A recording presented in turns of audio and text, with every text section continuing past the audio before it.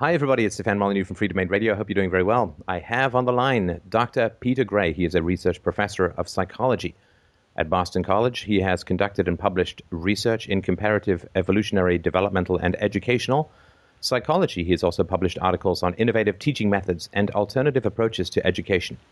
Is the author of Psychology, an introductory college textbook, now in its sixth edition. He did his undergraduate study at Columbia.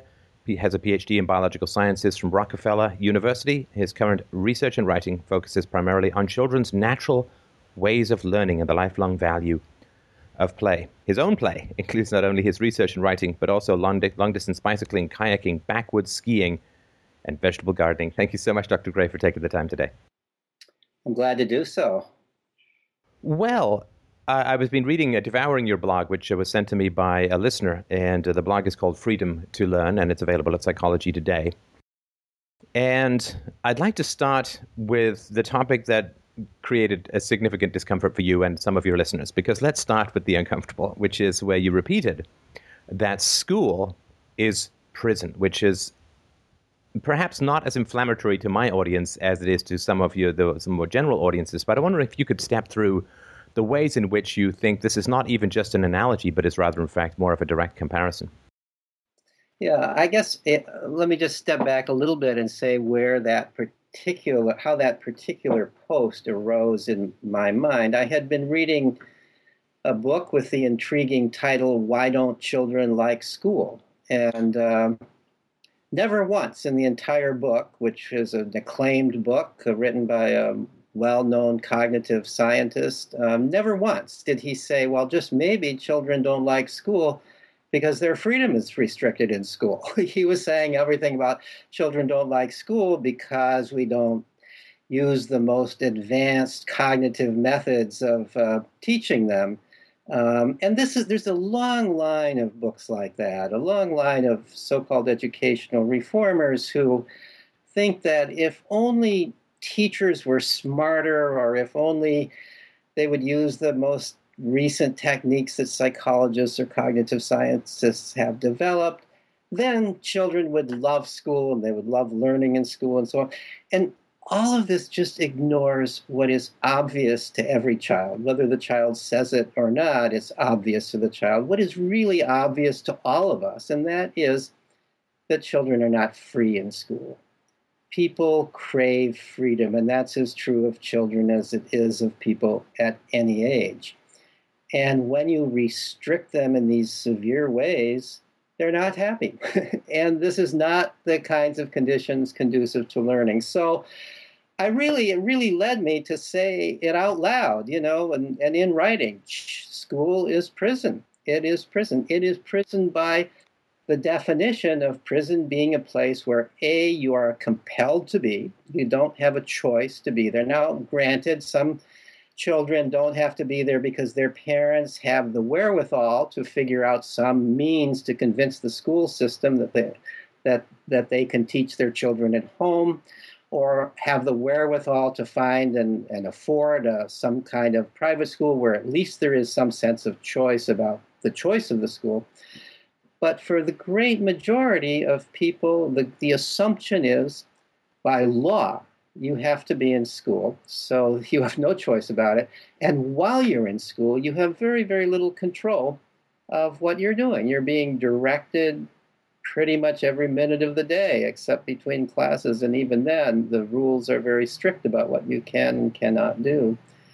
And school is becoming ever more prison-like as we go along, as no longer recesses in many schools, lunch periods are restrained, no longer can you go off school campus during lunch period. So some people have said that I've used prison as an analogy to school. I would go further. I mean, by a reasonable definition of prison, school is not just like prison, it is prison.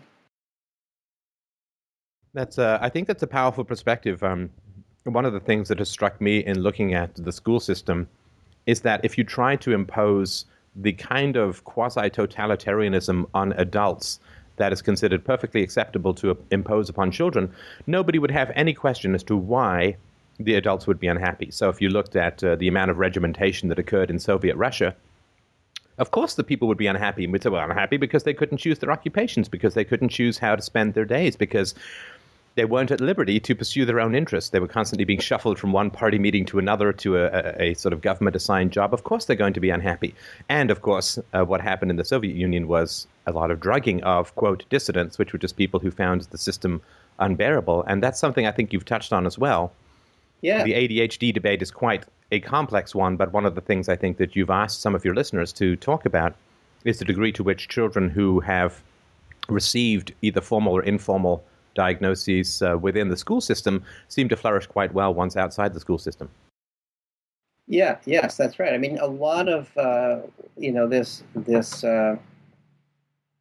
epidemic we have of childhood disorders, especially ADHD, is perhaps the most obvious of them. Can really be considered to be localized school disorders. I mean, the Diagnostic and Statistical Manual description of ADHD lists behaviors that are pretty clearly school behaviors. Doesn't sit in seat, speaks out of turn, and so on and so forth. These are things that get you a diagnosis of ADHD. These are things that don't show up because they're not regarded as problems until the child begins school. So my argument is school is an abnormal environment for children. Human beings are extraordinarily plastic, extraordinarily adaptable. Most children, more or less, they don't adapt well, but they more or less adapt to the school situation. But not everybody does. I mean, there's a normal distribution of personalities, and hardly anybody adapts well to it, but some are the fit between their personality and the school requirements is so great that they really can't, they really are big disturbances in that environment. And so what are you going to do? In the past, we had somewhat more flexible ways of dealing with this. First of all, it was acceptable to drop out of school. There were vocational schools where people could train for a trade, and this was not regarded as a lesser direction than training to be a scholar. But now we expect everybody to be a scholar, regardless of their personality, and scholar in a very narrow definition of the term scholar. And people who don't adapt to that, who don't fit that, regardless of their age, are often given a diagnosis and encouraged, if not required, in a few places required, to take these very powerful drugs that have unknown effects on the development of the brain. So it's a very serious situation. It is a tragedy of I think every society that when a system is broken, it is the least powerful in that system who are forever required to adapt to whatever is broken in. And I think that's very much happening with children. One of the things that struck me is that the improvements in parenting, I mean, if you sort of look at public school cementing in its sort of Prussian way from the mid-19th century onwards, it's remained remarkably static, as so often happens when the state or the government or some sort of bureaucracy takes over an institution. It tends to remain very static. I mean, we still have months off in the summer to help with farming that hasn't been a necessity for decades, if not generations. But parenting has improved, and the degree of entertainment and stimulus available to children outside of school through various forms of media and entertainment have improved remarkably. And I think that's even widened the gap between, when parenting was much harsher and more brutal, then I think you would get kids who would sit in a row. And when they didn't have the same kind of stimulation outside of school compared to what they have inside of school, I think they'd be even less depressed.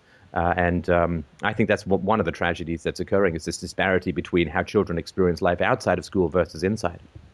Well, that is to some degree true, I think. But at the same time, school has not been static. There have been changes over time, in some ways for the worse, in that children are expected to spend more hours in school than ever before. There's been a continuous increase in the length of the school year. when schools were first instituted in this country, in Massachusetts, the school year was 12 weeks long, and the required period of being in school was from age 8 until 14. And that was it. If you did any more schooling than that, it was your choice, or you may not even have had that choice because it may not have been available to you. So that was what was regarded as the amount of schooling necessary to produce an educated citizen. Now, of course, it's way, way more than that. So, it's one thing to expect a child to spend a certain amount of time in school. It's another thing to expect school to be essentially the equivalent of a full-time adult job, which it now is. And we even talk about it in those terms. School is the child's job. But it's a job that they don't get to choose, unlike we adults who can choose our jobs and walk away from them and choose another job if it doesn't work out for us and complain to our bosses with some expectation of there being some accommodation of our needs, and can refer to some legal system that protects our rights, which is not there to protect the rights of children in school. So in some ways, school has gotten worse. We don't have the same kind of corporal punishment that we did then, but instead we have punishment by humiliation is every bit as strong as it ever was, which in many ways is, I think, worse than beating, where the child feels humiliated by being compared and shamed in relation to other people. You're not doing as well as so-and-so. And we have and we have a system in which children themselves begin to feel like the whole purpose of life is to outperform others in school, and you're a failure if you are only average, let's say. So that's what's happening in schools. In homes, I partly agree with you about enlightened parenting, but then on the other hand, when I compare the typical parent when I was a child in the 1950s and the typical parent today, I had a lot more freedom at home. And the typical kid in this country had a lot more freedom at home in the 1950s than the typical kid does today. We were free all summer long, all the time after schools, to do what we wanted. We played with other kids. We explored. We could go any place we wanted. By the age of 6, I could go on my bicycle anywhere in town, by myself or with friends. What 6-year-old can do is allowed to do that today.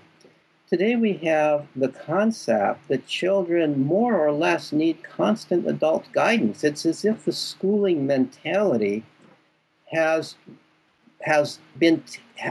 become a property of all of society. So parents see themselves as teachers and guides rather than just parents. And instead of letting kids just go out and play because we're afraid that they would get into some trouble or that there are dangers lurking around every corner outside, we insist that they join some organized sports group or some other adult-led activity where they're not free, really, where they are doing what the adult tells them to do, where they're not learning to solve their own problems, where they're not learning to take control of their own lives. So I would argue that the school mentality has grown to such an extent that it has left the walls of school and affects the way parents and all of society thinks about children. We no longer think of children as free entities who are reasonable and can figure things out for themselves and who explore and learn on their own. Back in the 1950s, parents had a lot more trust and confidence in their kids than parents do today. That is an excellent point. I was just thinking while you were talking about my own childhood, I guess in the 70s, when there was I could go on my bike and roll all around the estate that I grew up in. I walked to school, I went to boarding school when I was very young, but then I walked to a public school, which was quite a journey. Back and forth. These things, I think it's actually not even legal to allow kids to do that anymore. But absolutely, yeah. What do you think has driven that? You could really argue that in many ways kids are a lot safer now. I mean, we have helmets laws for bicycles and things like that, and child safety toy laws, and you don't get lawn darts piercing people's scalps anymore. I mean, you could argue that children are a lot safer, but the perception seems to be quite the opposite. What do you think is driving that? Yeah, I think that there's a number of things. One of course is the media that some child gets molested somewhere in the world and we all hear about it. This happens with less frequency today than it did in the 1950s, but when it happens, we hear about it. So even though statistically this is like getting struck by lightning, in our minds, this is something that happens all the time. We believe it happens all the time. We've had this period of fortunately, I think we're overcoming this, but we had this period of teaching children about stranger danger, as if every person that you don't know out there on the street is a potential danger to you.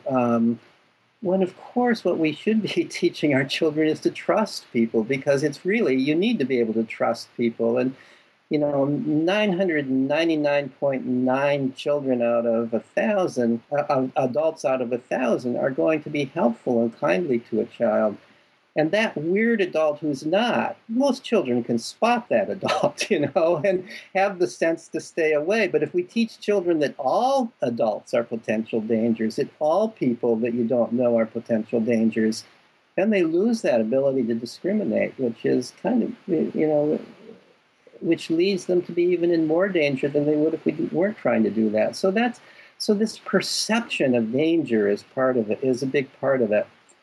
Another part of it is, just as I said before, I think that over time, school has become an increasingly big factor in our social lives, in our ways of thinking about children.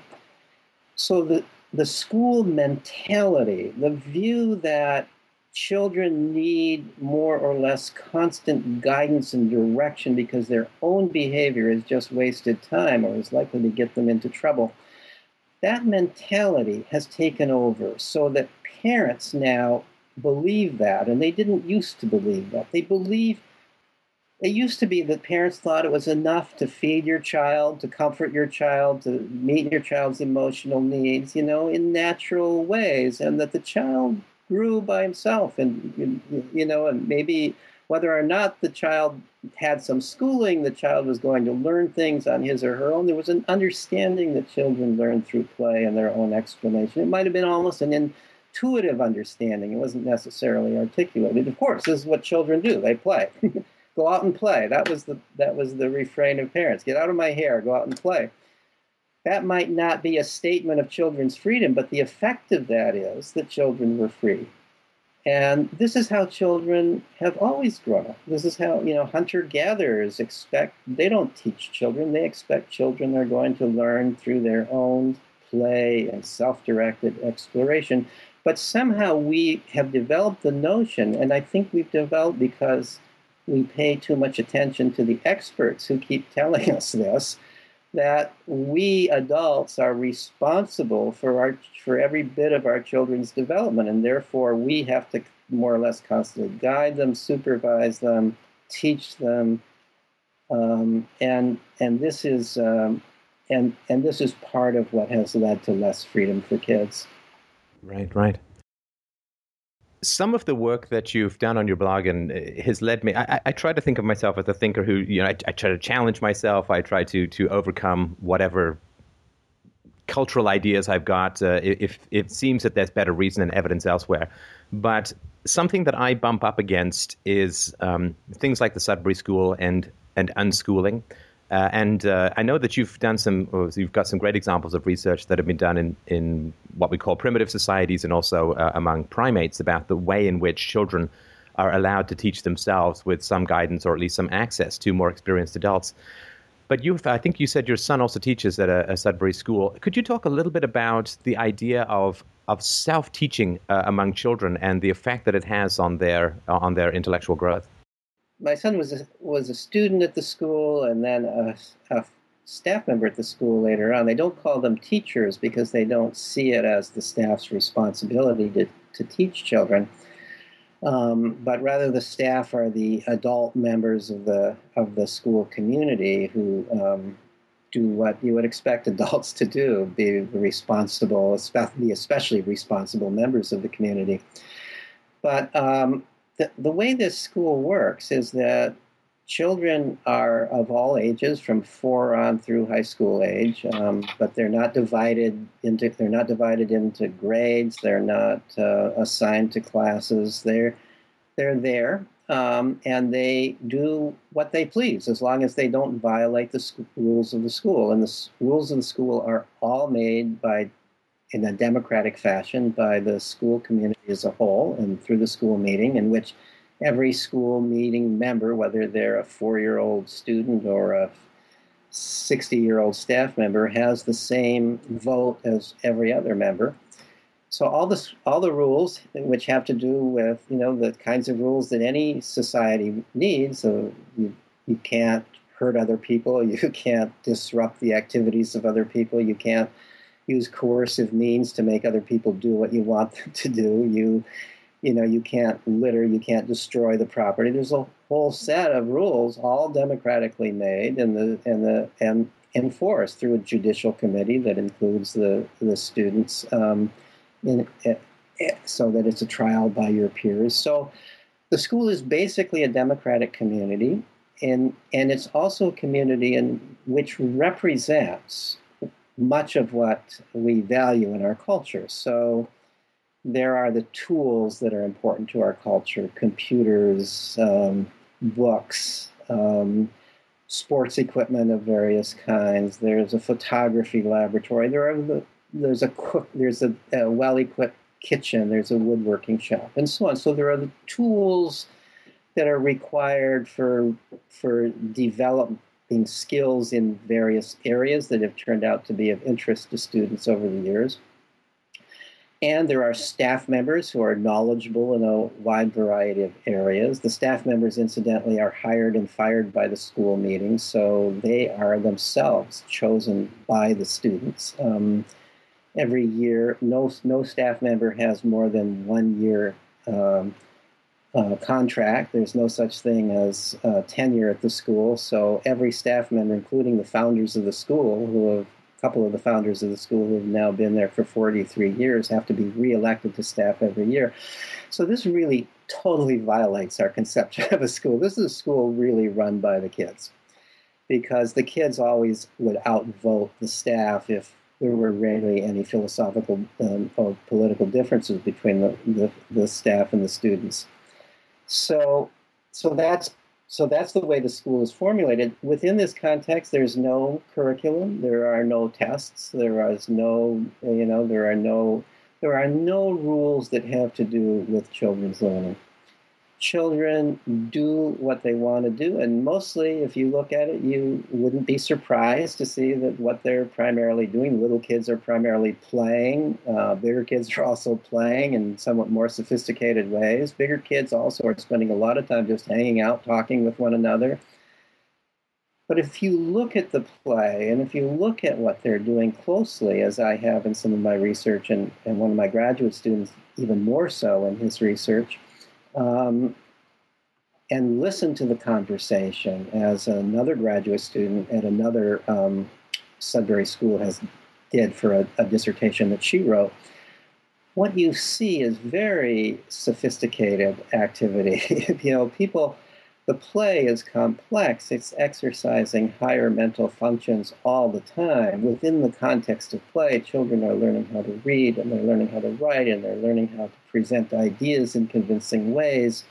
They're learning how to negotiate differences. They're learning how to influence their friends in ways that don't violate school rules, because they're not coercive ways of influencing their friends.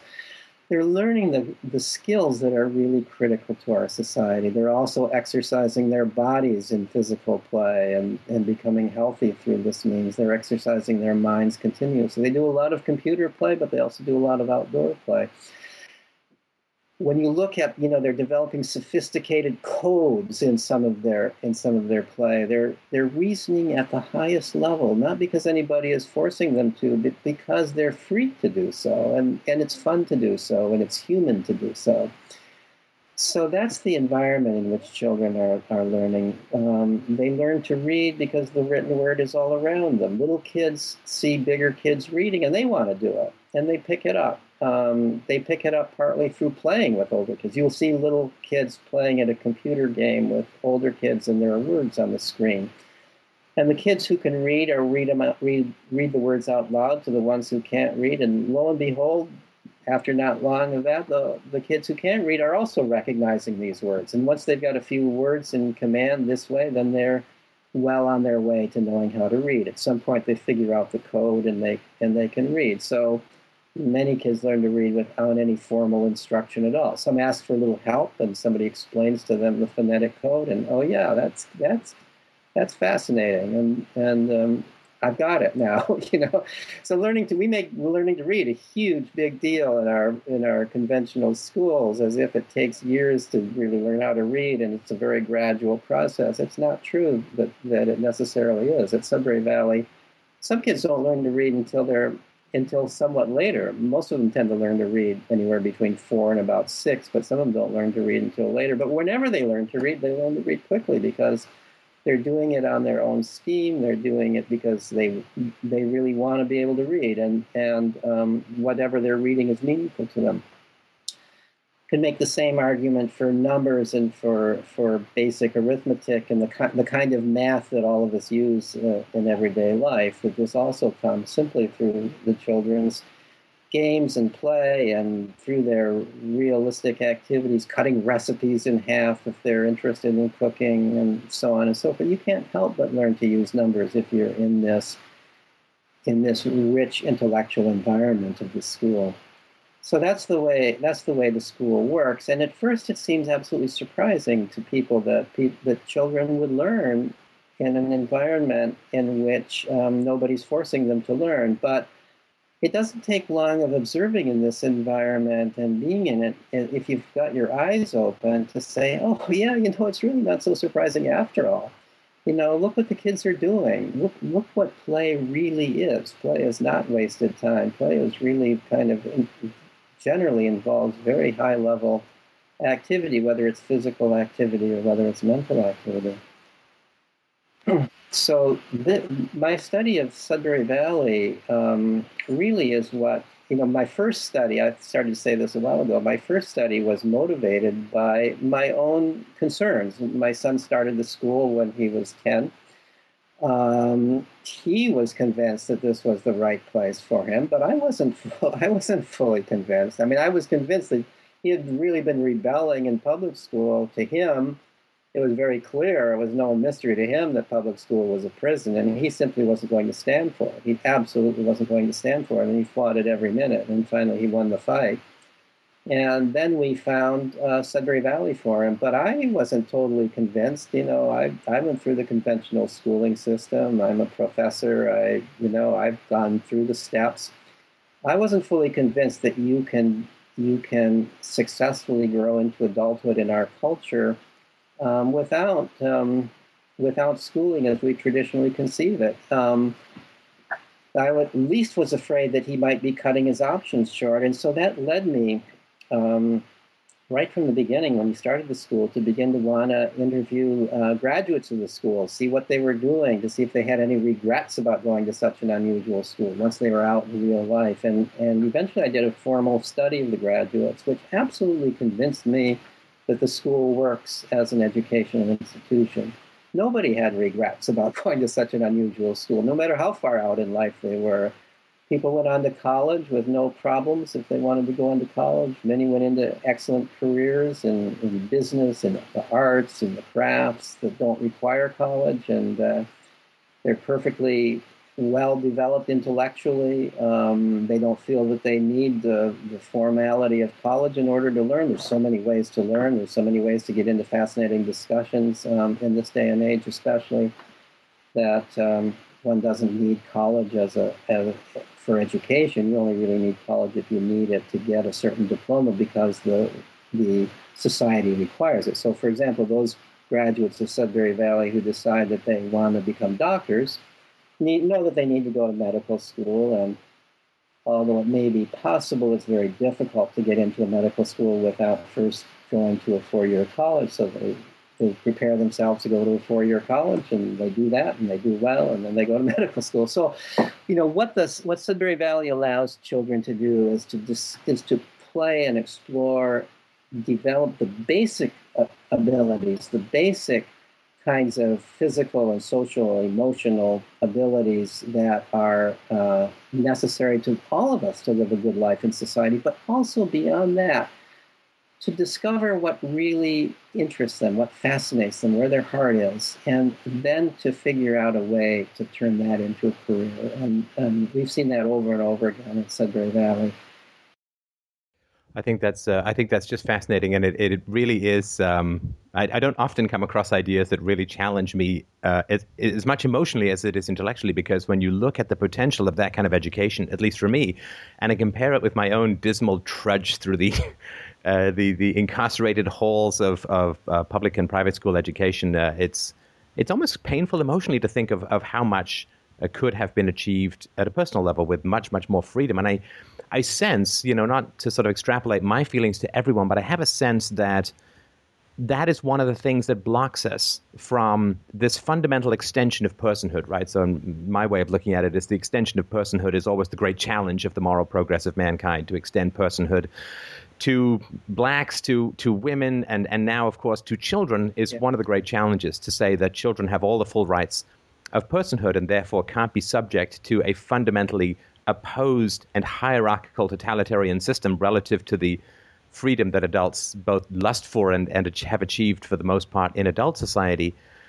Why do you think it's so hard for people to look at this? If you watch these documentaries, I watched one the other day, Waiting for Superman.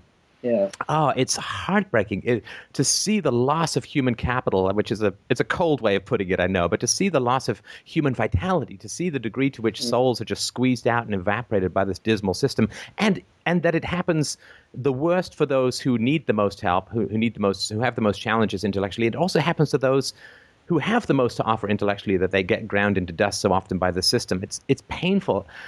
How do you think people are going to, or how do you think we're going to be able to confront this and look at children as full human beings, subject to the same rights as everyone else, as the Sudbury School does, as unschooling does? Why is it so hard for us to extend this personhood to children? Yeah, I mean, it's a very good question. And historically, at least from an evolutionary perspective, this non-extension of personhood to children is new. For the great bulk of our existence, we human beings were hunter-gatherers. We lived in very small communities. And what's remarkable about these band hunter-gatherer societies that have been, as you know, some of them have continued to exist into modern times, apparently relatively unchanged from pre-agricultural times.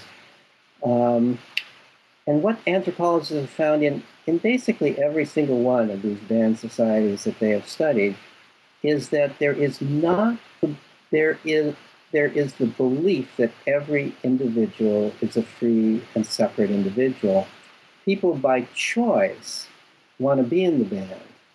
But if they're not happy in the band, they move to another band. Even kids will. If somebody feels oppressed in a band, they'll just go to another band. And it's like a play group in a way. If you don't like the kids you're playing with, you go join another group. Nobody feels coerced. That's the magic of the hunter-gatherer culture. And they apply the same principle to children. There's no belief that children are owned by their parents or by any of the adults in the band. There's no belief that it's any more proper to tell a child what to do than to tell an adult what to do. And there's a real prohibition. You never in a hunter-gatherer band directly tell another person what to do.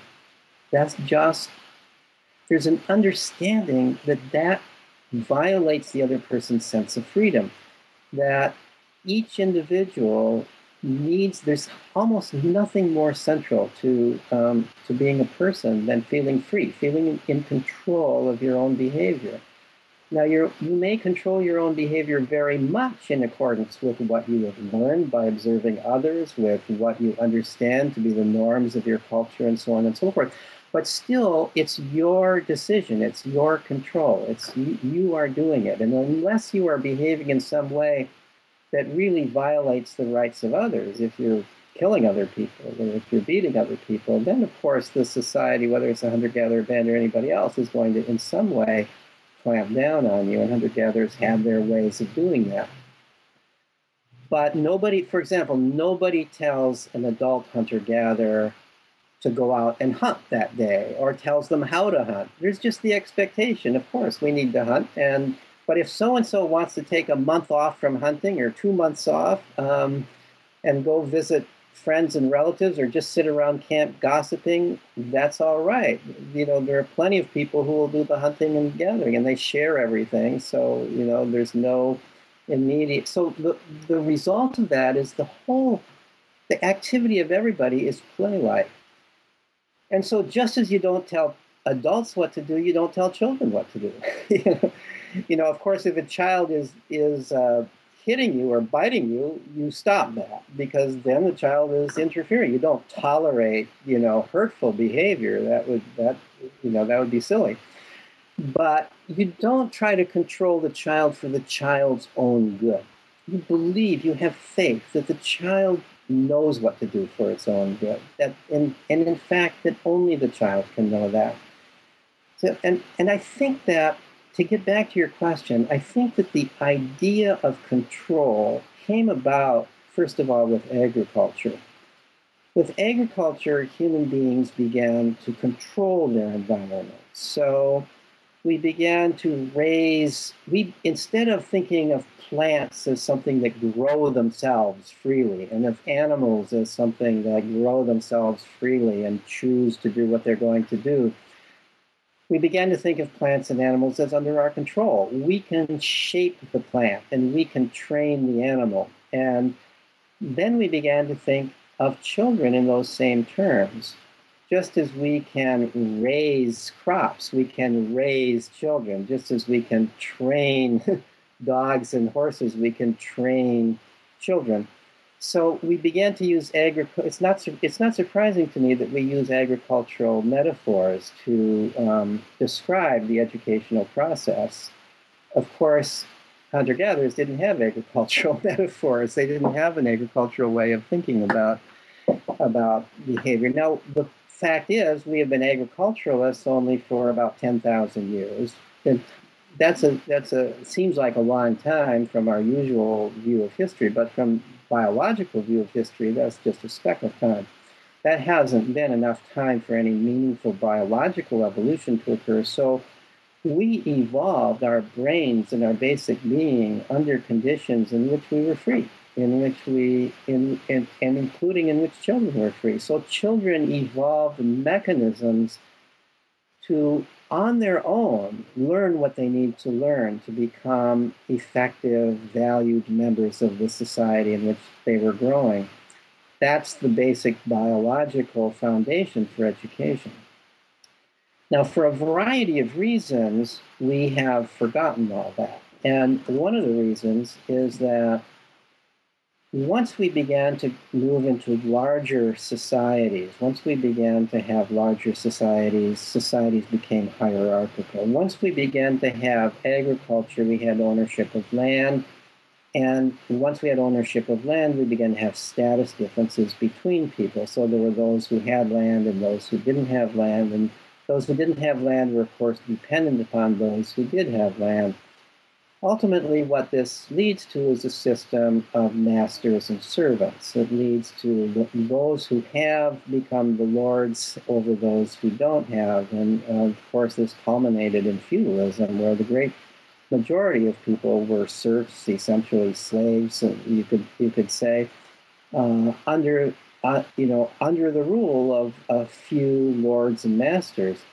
A great deal of our Western religions, our Western philosophy came about during that period of feudalism and the following of feudalism, the years following, in which the whole purpose of education, the whole purpose of parenting at that time was to train children to be obedient to lords and masters, because if they weren't obedient to lords and masters, they could be killed. I mean, a child who behaved according to his own free will and talked back to the master might well be killed. Certainly, wasn't going to be able to continue supporting himself where his support depended upon that lord and master. So parents became lords and masters as a way of training children how to live in a society, in a hierarchical feudal society. The biblical injunctions, which about beating your child if your child talks back to you, or even killing your child if your child talks back to you. I think it's horrid what you read in the Old Testament, and even to some degree in the New Testament. These all were adaptations to feudalism. So we evolved biologically in a system of egalitarianism, of individual freedom, of non-hierarchical small societies. And then we move culturally into these highly hierarchical societies where our survival depended upon our ability to suppress our willfulness, to suppress our own desires, and to do what we are told to do. We're never very good at that, never very good at that.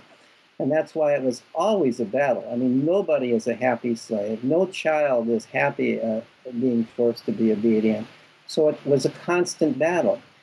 Now, we haven't overcome. Society has evolved in some ways towards more democracy, but nothing close to the democracy with a small d of hunter-gatherer societies. But we've evolved, at least in our country and in some other countries, towards more democracy, towards a view of equality of human beings, towards views that emphasize freedom. We tend to value free will in children and so on and so forth. But we're still at the same time stuck in this other mode of thinking that we don't always acknowledge, but plays a big role in our thinking about the idea that children, as do everybody else, need direction.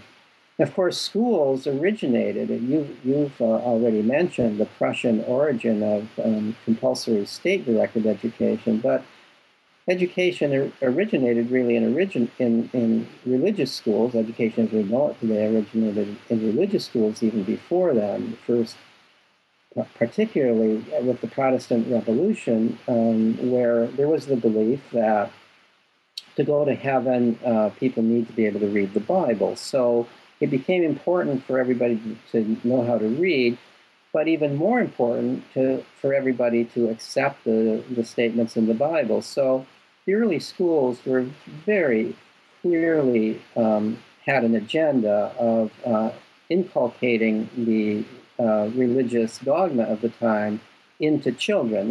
There was no sense that schools were a place for intellectual development. It was a sense that schools were a place for inculcating a particular set of beliefs, and especially for convincing children that they needed to obey. This sense of obedience, the need for children to obey. Yeah, I guess that's more teaching children what to think rather than how to think. Teaching children what to think rather than how to think, and teaching, and the primary lesson being to obey your elders. So, doing whatever the teacher says and not questioning it, even if it doesn't make any sense to you, that's still the lesson of schools. So that history of schools led to a certain type of school which we have been unable to shake, and actually there hasn't actually been a lot of movement to shaking out of it. Right. Yeah, and of course we can layer into that the Marxist critique, which I have some sympathy for, which is that when you have to turn workers into machines, you can't really teach them that they're full people. You've got the owners of the capital, of the factory managers, and then you have the people who are sort of destined, and this really comes out of the British class system as well, destined to move the levers, not design the goods, and that's not very it's not very helpful for that system if workers are allowed to do the kind of self-exploratory knowledge gaining that goes on in unschooling in the Sudbury Valley model. Right. Yeah. Well, I think that was first of all, I just want to say that was a fantastic speech. I wish I could be that coherent for that long, but I guess you've had some practice, so I really appreciate that. And I really want to make sure that people can. I'll put links to your blog, which I highly recommend. Which we could have gone into more subjects, because at least for me, everything that you've written there is really really fascinating, and there's lots of empirical evidence that you've cited there as well to back up some of the stuff, particularly around the hunter-gatherer stuff. But I really, really do. I mean, I could talk all afternoon, but I recognize that you probably have a few other things to do with your life. But I really want to thank you so much for taking the time. It was really, really fascinating. Well, thank you. I've enjoyed it. All right. Take care. All the best. Bye-bye.